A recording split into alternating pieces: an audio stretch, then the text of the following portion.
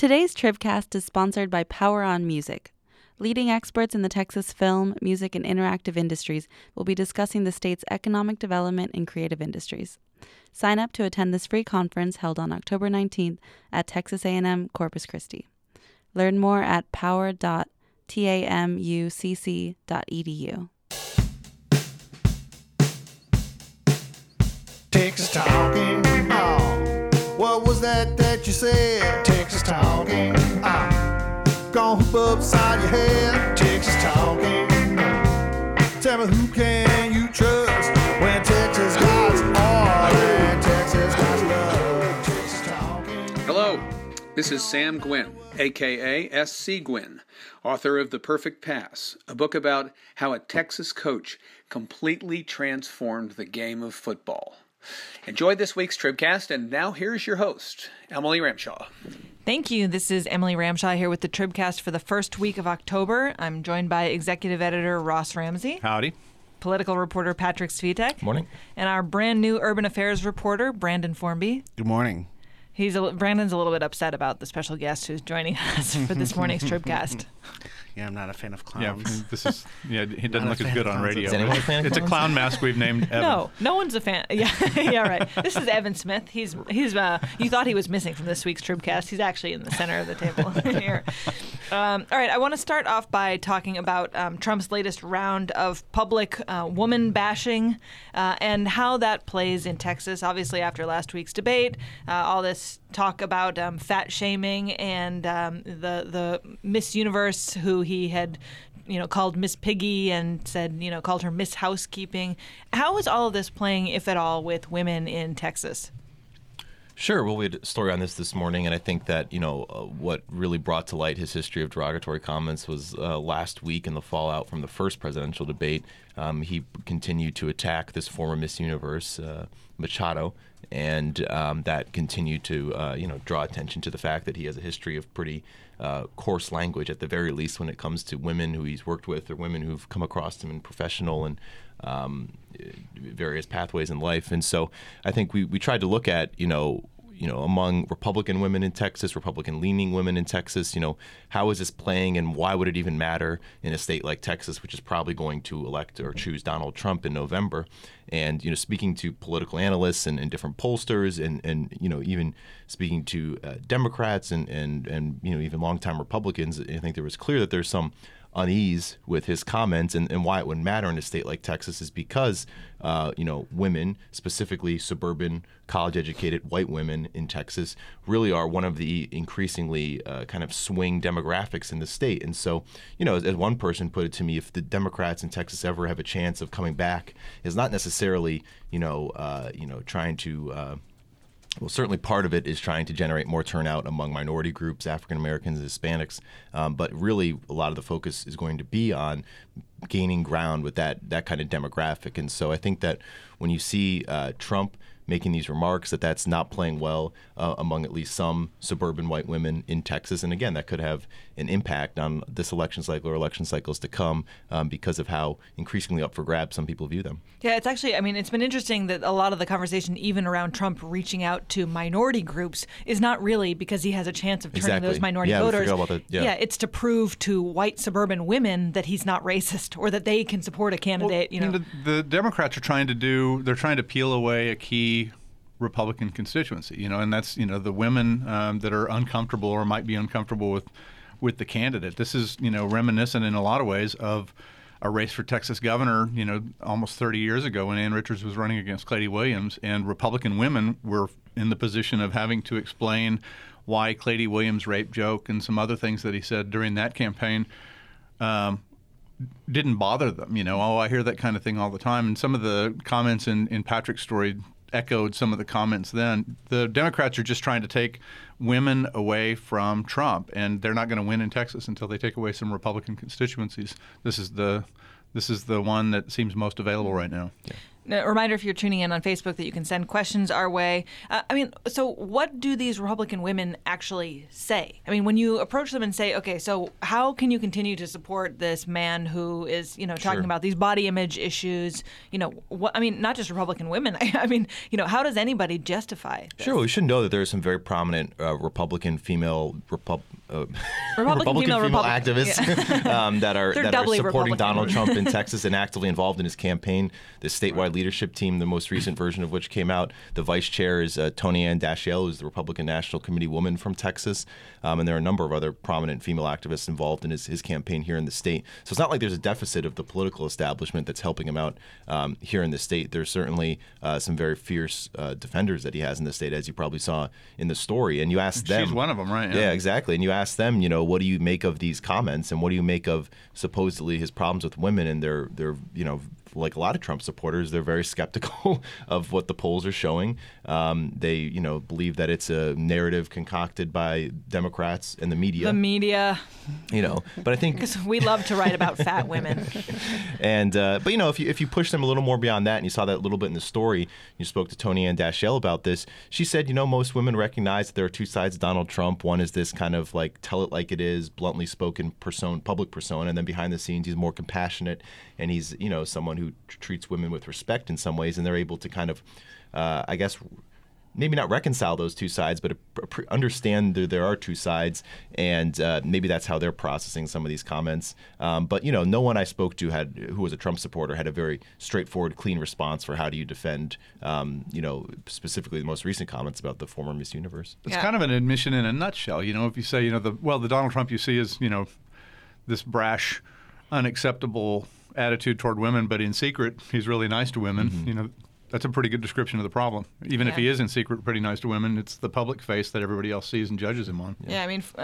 Former comptroller Susan Combs was on my panel at TribFest about, whether Texas was good for women, and, asked repeatedly, she sort of couldn't, defend this behavior, only to say that she just thought Hillary Clinton was so much worse of an option for, the nation. We did see a really interesting and quite public Facebook post from GOP operative Eric Burse this week saying what? He's a speechwriter for Rick Perry, and worked in the Perry administration, way back, and has a daughter, and had a Facebook post that said, it's essentially that it's very, very hard to support a candidate who talks about women in this way, and included in his post a Hillary Clinton ad of little girls looking in the mirror while Donald Trump's words played over it. Right. I mean, he certainly didn't call it an endorsement, but for a GOP operative to be promoting a Hillary Clinton ad on social media is, I thought was a pretty huge signal. So, I mean, how does Trump keep falling into this trap? Like, how do you not avoid saying terrible things about women or doubling down on this? I mean, or firing off tweets at 3 o'clock in the morning, He seems to be the same, this seems to be a consistent part of Donald Trump. He seems to have always been this way. If you look at current stuff from last week, you see all of this. If you look at stuff from 20 years ago, you see the same thing. This seems to be... He's not changing. He's never changing. Right.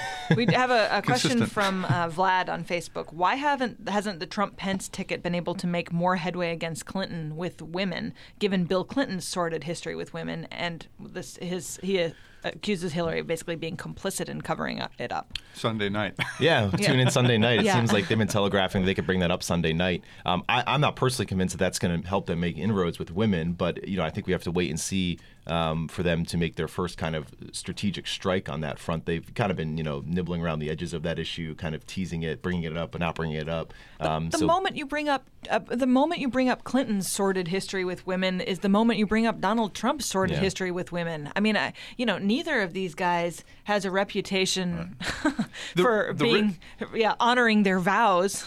The risk of it is that you're going to be, the risk of it if it goes wrong is that Trump would be seen as attacking the wife of a philanderer for the philanderer. And I don't see how that makes women happy voters. I don't see how that comes around. On the other hand, there's this line that they've been pursuing, the Trump campaign, that she was somehow complicit in putting the lid on all of the bimbo eruptions in the Clinton administration and in the run-up to the Clinton administration in 91 and 92. Bimbo eruptions. Evan would say that's a good band Right. name. I mean, it goes to the what I think is the heart of Donald Trump's candidacy. There are so few issues on which he can effectively prosecute Hillary Clinton where he doesn't have his own vulnerabilities. Right. Even his false suggestion that the former Miss Universe started in a sex tape. Donald Trump started had a minor role in a Playboy tape. video. Yeah, it's like right. there's so few issues where he can go at them without wish I something didn't coming know back in that. his direction. I went and watched it. Yeah, It's, he cracked a bottle of champagne on a limo. Exactly. Yeah. All right. Well, Good times, good I times. said that like I knew about the video before it was in the news cycle, but I only looked it up I afterward. just confessed that I It's watched on your it. favorites list. Exactly. All right. Speaking of clowns. Yeah, thanks. I'll be here all week. Let's talk about what the hell is going on in Texas and in the nation. I mean, I've been doing just a little bit of reading about it. What is this clown scare going on everywhere? I have no idea, but it's Well, we invited you here for a And if reason. I play. would- no, like I mean, obviously they're trying. Whatever's going on, they're trying to freak people out. Who's they? They're But I winning. mean, I yeah, think they they're are winning.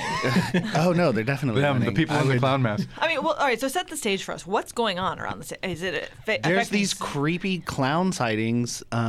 Not just, I mean, yeah, it is all over the state, but it's all over the country. This has kind of been going on like sporadically for a couple years. I think the first time I heard about it, like there was a clown in this little village in England that would just like show up at night. This and sounds be, like tell us a scary story. standing like like near the woods with just like balloons, just standing there staring down people. But this week, it's just kind of exploded all over the state. It's got to be copycat mostly, right? Oh yeah. How much of this is like just teenagers, trying to Oh, jump? it's probably completely teenagers who are gonna get. There's no glory though. I mean, you don't get your name in the paper. You have a clown mask on. Yeah. No one identifies you.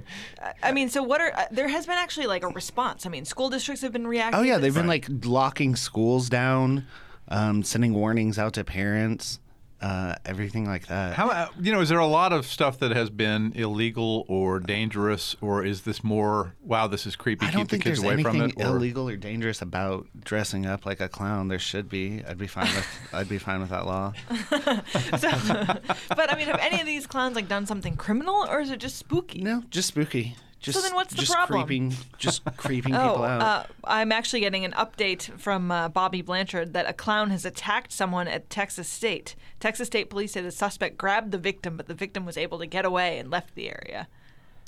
well, so So yeah, this is serious. no, so that's serious. That's actually like an assault. Yeah, I think for national security reasons, we should like The laughing goes set silent. like a moratorium I know. on all clowns now. Obviously, Clearly. Well, will there be any policy implications for this, or is this just totally I'm- Ask that with a creepy? straight face. Come on. I'm surprised that Abbott hasn't called a special session. To be At least an honest with emergency you. item. Well, I'd you like know, to know where he is. this Ross is is about to say something serious. this is a serious thing. If people are attacking or people are getting attacked, you can't obviously regulate clown masks, because they'll just switch and wear Richard Nixon masks. I don't know how you get at it, but if it can, if you're getting kids attacked and if you're getting people attacked at colleges and if that's actually a thing, I'm sure the legislature will do something. It'll be interesting to watch. But aren't good clowns getting lumped in with bad here? I mean, There are no good clowns. There's no good clowns. what if you're like a party clown? Come on, Ronald McDonald. No. Right. Nothing, huh? None. You're one of those. Yep. Okay. All right. Well, this sounds like a serious Texas. Brandon had issues with that. Oh, he does. He's been very perturbed about this mask being Yeah. here. We're going to find out at the end of the day that Brandon this again? actually is the clown. I believe that our social media manager, Bobby Blanchard, picked up that clown. So if you are looking for a suspect in the Texas State attack, you probably know where to start. All right. Let's transition back to November. I want to get a sense from y'all about what races we're seeing that are particularly competitive for November, and where there aren't particularly competitive races, what some of the issues are that you all are tracking around the state. The quick 30,000 foot thing is there's 36 congressional seats in Texas. One is competitive. It's that CD23 district. Pete Gallego is the challenger and the former incumbent in a rematch against the guy who beat him, Will Hurd, who's now a congressman from San Antonio. That's the only competitive one in the state. It's one of the most competitive races in the country. Well, let's actually talk about that race for a couple minutes because I am curious. There have been some high-profile endorsements in that race. There have been some folks campaigning. You've been tracking this race, right? Sure, yeah. In terms of endorsements, just yesterday, Vice President Joe Biden endorsed Pete Gallego, the Democrat in that race. Is that like any surprise? I mean, of course, wouldn't he? Of course, not a surprise, yeah. but he doesn't endorse everybody, Right. obviously. And then Will Hurd has gotten support, obviously from the Speaker of the House, Paul Ryan. He's going to travel to the state later this month to campaign for him. He's gotten support from John Kasich, the former presidential candidate. Governor Greg Abbott's also been involved in his campaign as well.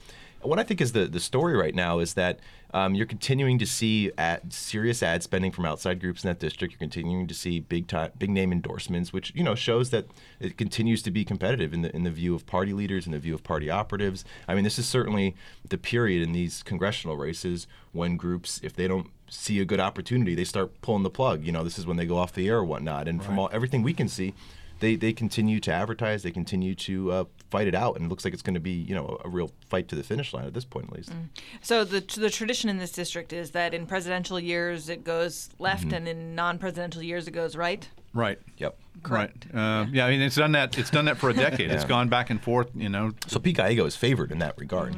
And in some ways, Will Hurd is ironically, as an incumbent, somewhat of the underdog in that regard if you fit it into the historical trends of the district. Right. And so did these kinds of endorsements or these folks traveling for that district make any big difference? I mean, and a lot of people traveling for Hurd in particular are not obviously big Trump fans. I mean, they're sort of out there in spite of or despite Trump. Yeah, exactly. I mean, Pete Gallego from the beginning has wanted to make this race, kind of a referendum on Trump, tried to tie Gallego or tried to tie Hurd to Trump. Hurd currently doesn't support Trump. Doesn't look like he's going to do it before Election Day. He doesn't not support Trump. He's just running from that question, right?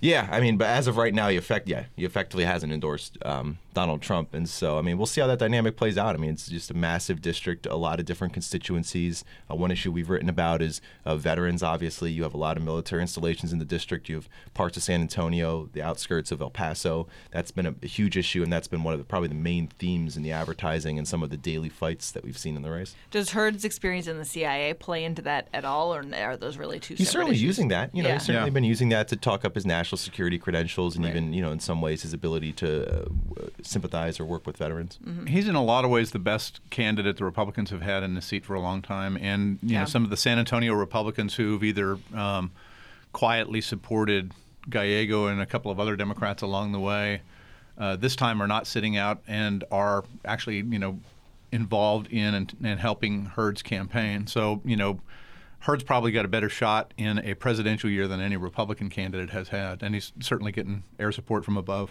Yeah. All right. Well, back to then the legislative races. So we know there's really only one congressional race that's of any interest. Brandon, what races are you watching in North Texas? There's 4 in Dallas County that, relatively speaking, could be competitive.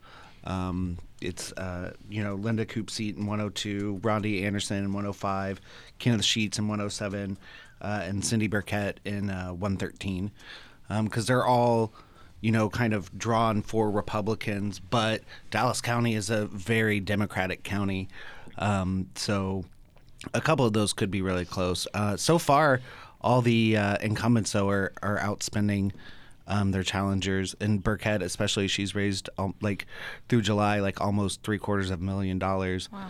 And her opponent only had around $26,000. So I mean, are those similar to the sort of the CD 33? 23. Are those similar in that they tend to swing one way or the other based on a presidential year, or is it just the districts are drawn pretty Republican and it's a toss up any year? In recent years, they tend to get closer to going Democratic without actually swinging Democratic. But then they've also been redrawn, because of that. They were redrawn, to be more Republican friendly. 105 is perfect example. In 2008, Linda Harper Brown held that district and won by 19 votes. I mean, the Democrats were 20 votes away from not just taking that district, but Was that before or after her Mercedes scandal? This was before the Mercedes scandal. So I mean, they were, and the her challenger then didn't have any Democratic establishment help. Right. If they'd thrown $1 at him or knocked on 6 more doors, you know, they would have actually, you know, that was one of those for one of a nail things. They would have won the House that year, and if they won the House that year, they would have elected a speaker that year, and that's like an alternate history. Yep. So what other? So those are the races, obviously, you're following, and any like writing on the wall about whether any of those seats are likely to flip, or is it still just, you know? I think they're all worried about what's going on at the top of the ballot. You know, this is one of those things where, you know, depends on the mood of the voters. There's a big straight voting history and tradition in Dallas County, and if you're a Republican and you're counting on someone strong at the top of the ballot, whether it's a presidential candidate or a John Cornyn or a Ted Cruz, none of that's there for you this year. Right. You're flying under Donald Trump. Are those folks endorsing at all? I mean, are we seeing legislative candidates be pretty careful about tossing around presidential endorsements as a result? Or I think so. Yeah. Well, yeah. Just don't say the names out loud, right? Right. But you know, Sheets and Burkett, to a lesser extent, but still there. Anderson. Have been, I mean, they're battle hardened. These have been tough districts for a long time. Every 2 years, they have to get out and really get to work, and they're not the kind of candidates you're going to surprise. You know, there's other places in the state where somebody might sneak up and, you know, little bunny foo-foo bop somebody on the head, but it's not going to happen in the Dallas races. Good reference. If you're tuning in on Facebook, just a reminder that you can send questions our way. So what are the other, outside of Dallas, what are the other races that we are watching legislatively? San Antonio, right? John Lujan. I think that maybe we're probably one of the most competitive in the state as far as just the dynamics of the district. Yeah, by the numbers, he's in bad shape. And so what are he's a Republican the dynamics? Who won a special election in a district that votes, you know, like for Democrats by 16 points in statewide races. Except that San Antonio's been so complicated lately. But this is such a strong Democratic district that Lujan's got an uphill fight. You know, he may win it. He won the special election and wasn't expected to. And Republicans were so proud of that victory when it happened. Right. I mean, if you recall, even back at the state convention, Tom Meckler, the state party chairman, was campaigning for permanent reelection as state party chairman on that win. That was one of his central parts of his pitches to delegates, was we helped get John Lujan elected. So they were very proud of that win, and you know, I think he's in serious danger just given the dynamics. Mm-hmm. Yeah. I mean, Ross, you've said a lot. Like, this election is going to be less about horse races and more about sort of the overarching trends you're seing in these districts. I mean, what are some of the trends that you're watching? What should we be looking out for? Well, you know, I think a lot of voters are, you know, sort of quietly finding out that they don't really have much say this time. You know, that you can be, whether you're happy with or upset with the Texas legislature and the Texas congressional delegation, there's not really much you can do as a voter to change it. The maps are the maps, and you know, they've been drawn to favor the people who are in them now, the incumbent parties, and you know, to a lesser but significant extent, the incumbent personalities. You're pretty much going to get the same delegation back and the same legislature back, whether you like it or not. Mm-hmm. And your ability to really influence this is pretty small. Whether that turns into an effort to get, you know, redistricting back in the hands of voters as it has in other states or not, kind of remains to be seen. But it's an election where we're not going to really see much change. Mm-hmm. All right. Well, Edgar Walters, our colleague, had just a really fascinating and horrific story yesterday about how many of the kids who are most at risk in Texas of you know, physical and sexual abuse are not being seen by caseworkers. I think, you know, the stats were on any given day in the last 6 months, there were nearly 1,000 of the highest risk kids who state investigators had not seen at all, and there were nearly 2,000 in sort of the second tier, slightly less at risk, who hadn't been seen either. You know, I mean, it's like these are unbelievable figures for a state agency that, for lack of a better term, has just been effed in recent years. I mean, what is going on here? Well, I think the underlying problem here is that the legislature won't put up the money. You know, Charles Smith was on stage at TripFest, the executive commissioner of the Health and Human Services Commission, with a bunch of other agency chiefs in a thing we did over there, and, you know, said, what do you need? You know, he's getting clear instructions from the people in the pink building to fix this problem. Mm-hmm. No more kids in trouble, no more kids in danger like this. And, you know, what's that going to take? And his answer was 1,100 to 1,300 new employees and $400 million. And the implication was pretty clearly, if I don't get that, I can't do this. And the legislature has been in kind of a slow roll on this for decades, where the agency chiefs come in and they say, we need this in order to get done the things that you are requiring us to do and the things that you want done. the legislature short sheets them and then screams at them when they come in short of the goal. This is one of those things where, I'm going to take the side of the bureaucrats on this one. The legislature hadn't been willing to put up the money, and the legislature deserves the blame for the kids who are in trouble. Mm-hmm. I mean, the legislature has repeatedly said, there may be other ways to solve this problem, other ways to skin this cat, but at the end of the day, it's like this is a numbers game. It's kids sleeping in hallways is like the least of it. They've got kids sleeping in office buildings, because they don't have a foster home for the night. And, they've got blood on their hands now, as far as I'm concerned. And now we're talking about kids who are these are thousands of kids. Not just in unfortunate positions, but in actual danger. Serious it's nuts. danger. Imminent danger. Imminent danger. Sexual danger of right sexual now. abuse. Right. That aren't being looked at. And we're talking about clown masks. I mean, it's not, Well, if you're that talking was about, Brandon. well, seriously, if you're talking about kids in trouble and you're talking about, these people are rampaging with clown masks, well, you've got this government that's not doing right by these kids, which is a worse problem, which is a bigger problem. Why don't they solve it? Well, and I would like to lift the veil on the sort of behind-the-scenes, politics of this. So, Right. We write this story, and within a couple minutes, we have a follow-up email from the folks at Child Protective Services saying, could you please include a statement in your story that says that Governor Abbott has given us direction, to address this issue and that, basically he's on top of it. And we thought about including this statement, and then I was like, well, why don't let's just wait for the actual statement from the governor's office. He was governor 2 years ago. Why wasn't he in front of this? Right. And the governor's statement was almost word for word the same statement that we received from inside the Child Welfare Agency asking us to basically defend the governor. So, the politics of this is really like Abbott wants to be clear that he has not fallen down on the job, that he's on top of this. He apparently is even directing the agency to be clear that he hasn't fallen down on the job on this. They need to put up the money and the resources and get those kids out of danger, and then they can take credit. Right. As long as the kids are in danger, this whole icing the cake thing is just PR. Right. We have another question from Vlad. Thankfully, we have Vlad watching today to ask us all these great questions.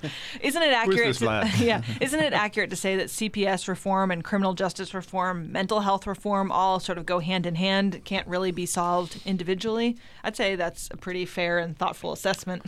I think, most legislative leaders have said that there needs to be kind of a comprehensive look at that trio of issues, or I think it was maybe a duo or trio, I don't know, trio of issues heading into this next session. I mean, what I was going to say earlier about CPS is just this report yesterday, these new numbers really ratchets up the pressure on lawmakers in January. Everyone agrees that this is an issue. I mean, everyone has talked about how it's a relatively nonpartisan issue. And so, I mean, I think it's really the onus is on them to really get something done now. Except this has been going on for as long as I've been covering the legislature. This has been a thing. I mean, I remember writing stories about kids sleeping in offices, 10 years ago when I first started covering the legislature. It's an old problem. Right. It's an old problem. When I first started covering the legislature, those many years ago, we were talking about conditions in what were then called state schools and mental health hospitals. I mean, the state doesn't do its job here, and politicians have been pretty successful over the years getting the bureaucrats blamed for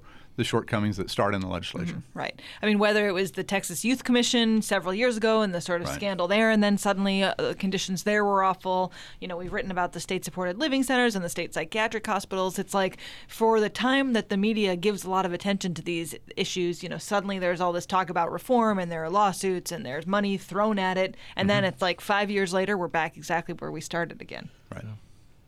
That's depressing. Why do you think? I mean, do you think that lawmakers see these as like human problems and see like the humanity behind this, or do you think they just kind of go into the session and look at it as just like a budget issue? Like, let's just balance the budget. Like, as long as we can do that, cut taxes, we can brag about that, and then go home and say everything was successful. It's largely a budget issue. We had a commissioner of what was then the Texas Department of Health, Eduardo Sanchez, a few years ago, who went in front of the legislature and said, I need money for this and this. And somebody in an appropriations hearing, he got in a bunch of trouble for this. Somebody said, well, what if we don't do that? And he said, people will die. Mm-hmm. They didn't want to hear it that way. They wanted to hear, what can you do with fewer resources? That's you have to confront the problem. You have to look at it and say, okay, what do we do? What's the acceptable amount of danger to children and go from that angle. Right. I mean, and it's virtually impossible to determine the statistic of these 1,000 kids who are high risk, 2,000 kids who are Right. next to high risk. How many of those kids are actually being abused, injured, I mean, even killed in the times that they were supposed to be seen within this mandatory 24-hour window? Those are the stats that are never going to exist. Right. Because if you're not seeing kids, you can't even count those figures. So it is horrific. Yeah, and I think it's going to be, it's going to start this session as a big issue. The question with the legislature, and part of this is they're responsive to voters. Politicians are responsive to voters, and if voters are not pressing them on a particular issue, that's not where their attention's going to be. This one right now has a pretty good chance of getting attention, but when it recedes into the background a little bit, when they get to the end of the session and pat themselves on the back, voters might let it fade. Mm-hmm. All right, well, in the last remaining minute, any thoughts on the debate last night? I think that, I think Mike Pence won on, if we break this down, style and substance, I think Mike Pence probably won on style. He came off a little more composed, I thought, than Tim Kaine did. I thought Tim Kaine was surprisingly agitated looking at times, which goes against the kind of image he's cut throughout a lot of his political career as very calm and steady and the gentle dad. kind of boring in some ways. But I think on substance, though, and in terms of impact on the race, if we can even agree that there is an impact that vice presidential debates have on the race, I think Kaine probably came out on top because he walked away with this talking point of Donald Trump is so unacceptable that even his running mate couldn't defend him on all these controversial issues. And I think that's probably a powerful argument that the Clinton campaign wants to press in these final weeks. I think it's an unnoticed kind of a thing. I think Pence won a fight. I thought long and hard about my answer. Yeah, right. Pence won a fight nobody watched. Yeah. Other than Patrick. Yeah. All right, well, that's all the time we have. If you'd like to sign up for Tribcast alerts, you can do it at texastribune.org/Tribcast. If you have questions or comments, you can email them to tribcast@texastribune.org. Thanks to Shiny Ribs for doing our music. And on behalf of Ross, Patrick, Brandon, and our producers, Todd and Bobby, this is Emily. Thanks for listening. Texas talking. Texas talking. Texas talking about Texas talking, baby. Texas talking about that TikTok, baby. Texas talk. Don't let me see you cry. I was a clown for Halloween when I was 5.